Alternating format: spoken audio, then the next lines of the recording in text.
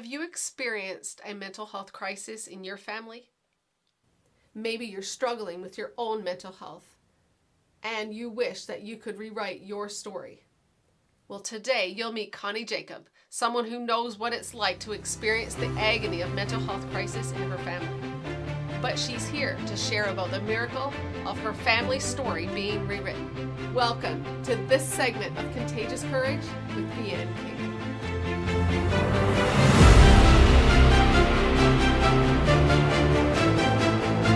Connie, I am so excited that you're here today. Like this interview, you guys, is like way overdue.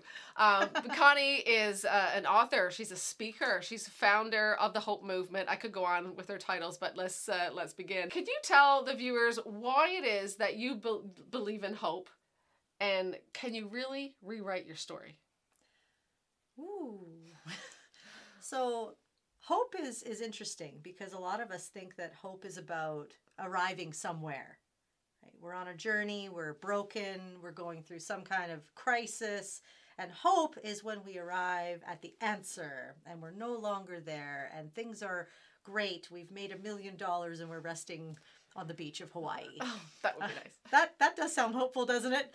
But I really what hope is this idea that we are able to get through the hard stuff. That hope is something that we can't grab onto. It's uncontrollable, and it's something that drives us to know that everything that happens to us is doing something for us, not against us. And so, like, for example, in our home, our son, at 6 years old was diagnosed with anxiety and depression and oppositional defiance and ADHD. And at age 8, he was suicidal. And we came through that with a beautiful message of you never send the hurting away, but you bring them closer. You said something very profound, and you said, I learned to bring him closer.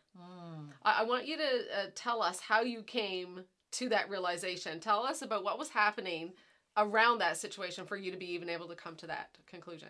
No, it was quite profound because rage was the way my son showed his depression. And so I would send him to his room. He's wrecking our house. He's threatening our lives. He's swearing. It was awful. Like he's calling me all kinds of names. And so when we took him to the hospital and the psychologist asked me, so what do you do when he's doing this? And I told her I send him to his room. She said, oh no, you never send the hurting away. You bring them closer. And I didn't know what that meant. I had no concept around that when children of the 80s, we got smacked upside the head. Go to your room! Go to your room!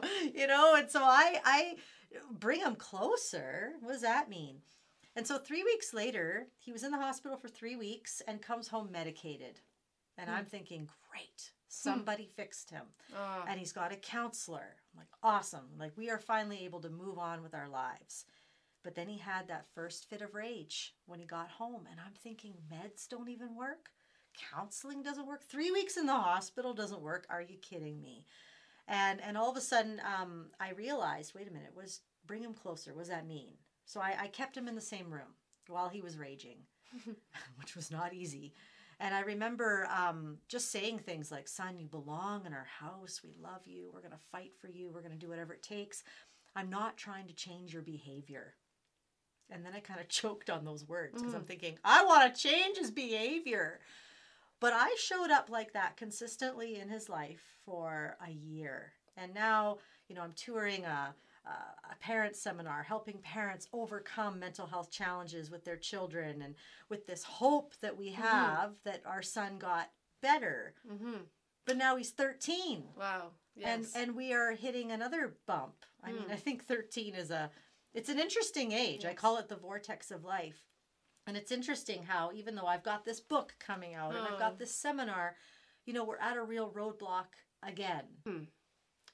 So Connie, I'm going to read something that you said because I think that this is I know we've summarized it a lot. You said, it took a year of showing up consistently like this, but then a miracle happened. Our son's rages disappeared. When he would experience large emotion, all we needed to do was put our arms around him and he would regulate. Talk to us about that. Wow. So we think that so regulation, dysregulation, I call it going berserk, wow, having a meltdown, right? So regulation is being able to be calm, and oftentimes what we do is we send our kids to a program that will regulate them. But what they actually need, anybody, kids, anyone, we need one another to regulate, and we can only learn regulation in relationship. And so, you know, as we would bring him close, if he let us hold him, there's something neurologically that happens in us when we're held or when we're seen. Even if you can't hold a person, you can look them in the eye, and that attunement actually rewires their brain. Saying empathetic statements like, I can see you're really frustrated.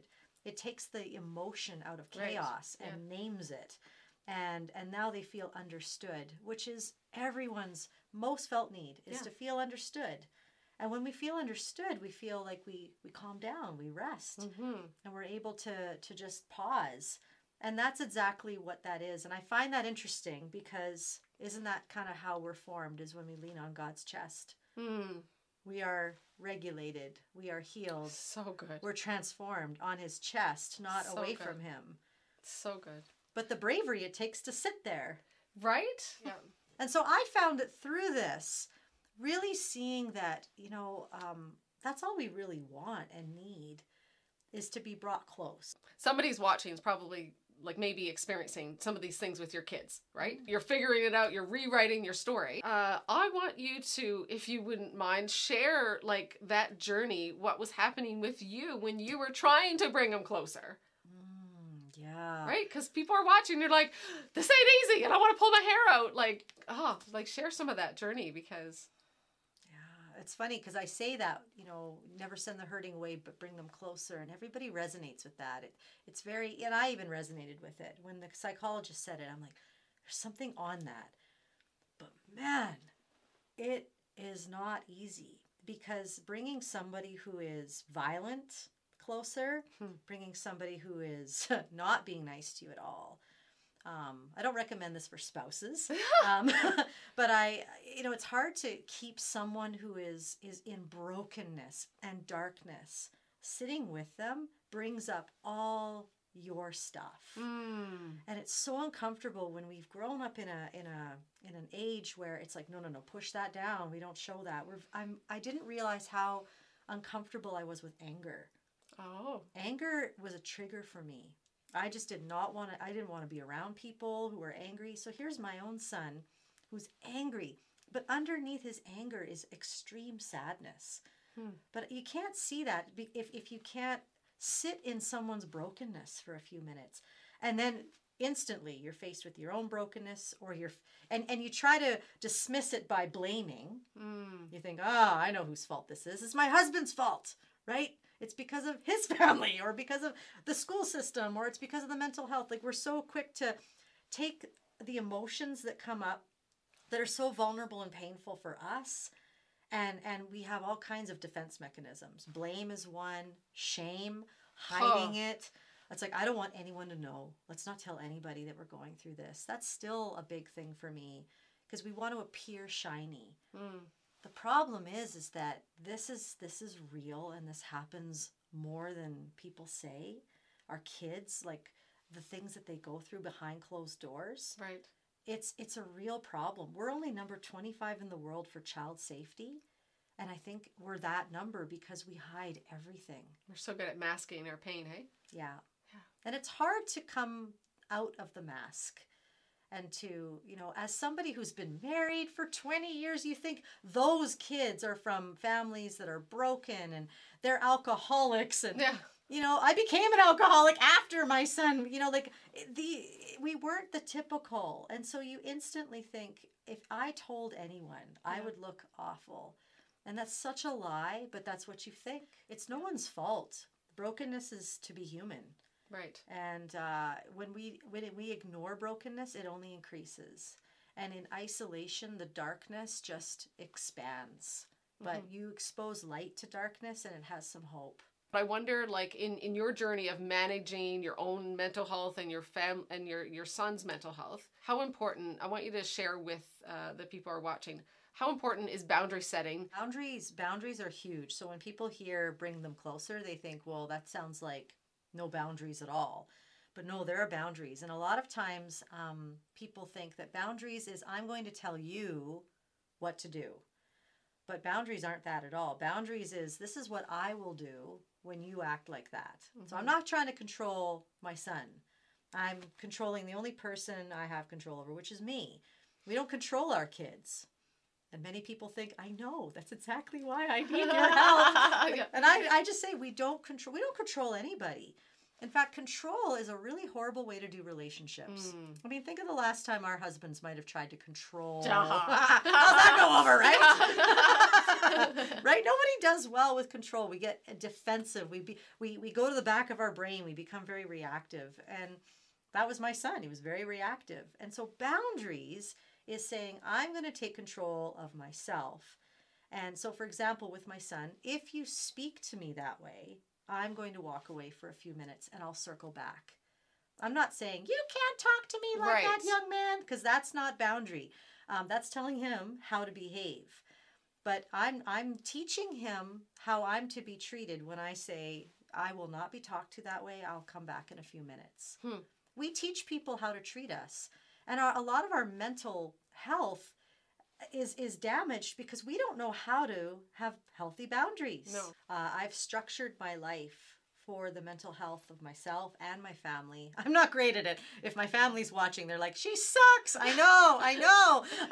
But I have gotten so much better. Like I put the phone away at a certain point when I can. I mean, there's seasons. Yes. But, or if I'm gone, it's like when I get home, no, I'm going to be fully present. My morning routine, so that it's predictable for me and my kids. Right. We forget how much structure is honoring to ourselves and to our relationships. Right. And that is why you've created the Hope Movement. Because you believe that other people are crying out to have their stories rewritten and don't think it's possible. And so tell us about the Hope Movement and what you're doing with that. Well, so that's exciting because I didn't know if it would work. And then we bring people together and we give them a safe place. And what happens? They all start sharing. Yep. And all it takes is a couple of courageous people to share their story and everybody else is like, me too, or this is my experience. And honestly, just that's the why, is people's voices need to be heard. People need to come together and there needs to be some intentionality about creating those safe places. Yep. And just like you experienced the conference in Edmonton and how vulnerable people got so quickly, that really shows us that there's a hunger for it. Yeah. And so it's a movement of people saying, I'm coming out of isolation, I'm joining hands, I'm going to be present in a room once a year at a conference, but I'm also, I want to spread this across Canada. Yeah. Right? It's a smile. It's a hug. It's a touch. It's like, I see you. I'm looking up from this device here and I'm actually seeing you. And we all have the opportunity to slay this giant of mental illness. Connie, final thoughts? I would definitely say, hope can rise. Hope rises, but come out of isolation, come out of hiding, gather, get somebody, talk to somebody, risk, be brave to come out. This is not meant to define anyone. Anxiety is not anyone's inheritance. And that's where the hope comes in. Because when people join hands and people come out of isolation, hope rises. People rise up and they become more resilient than they know. Yes. That's where hope rises, is together. What a blessing to have Connie Jacob in the house today. Connie, thank you so much for being here.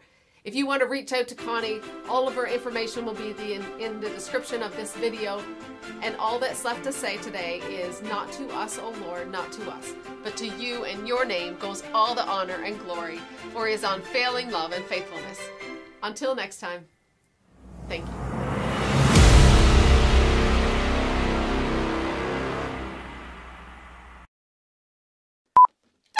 Sorry. You're enjoying. This is awesome. You're enjoying this.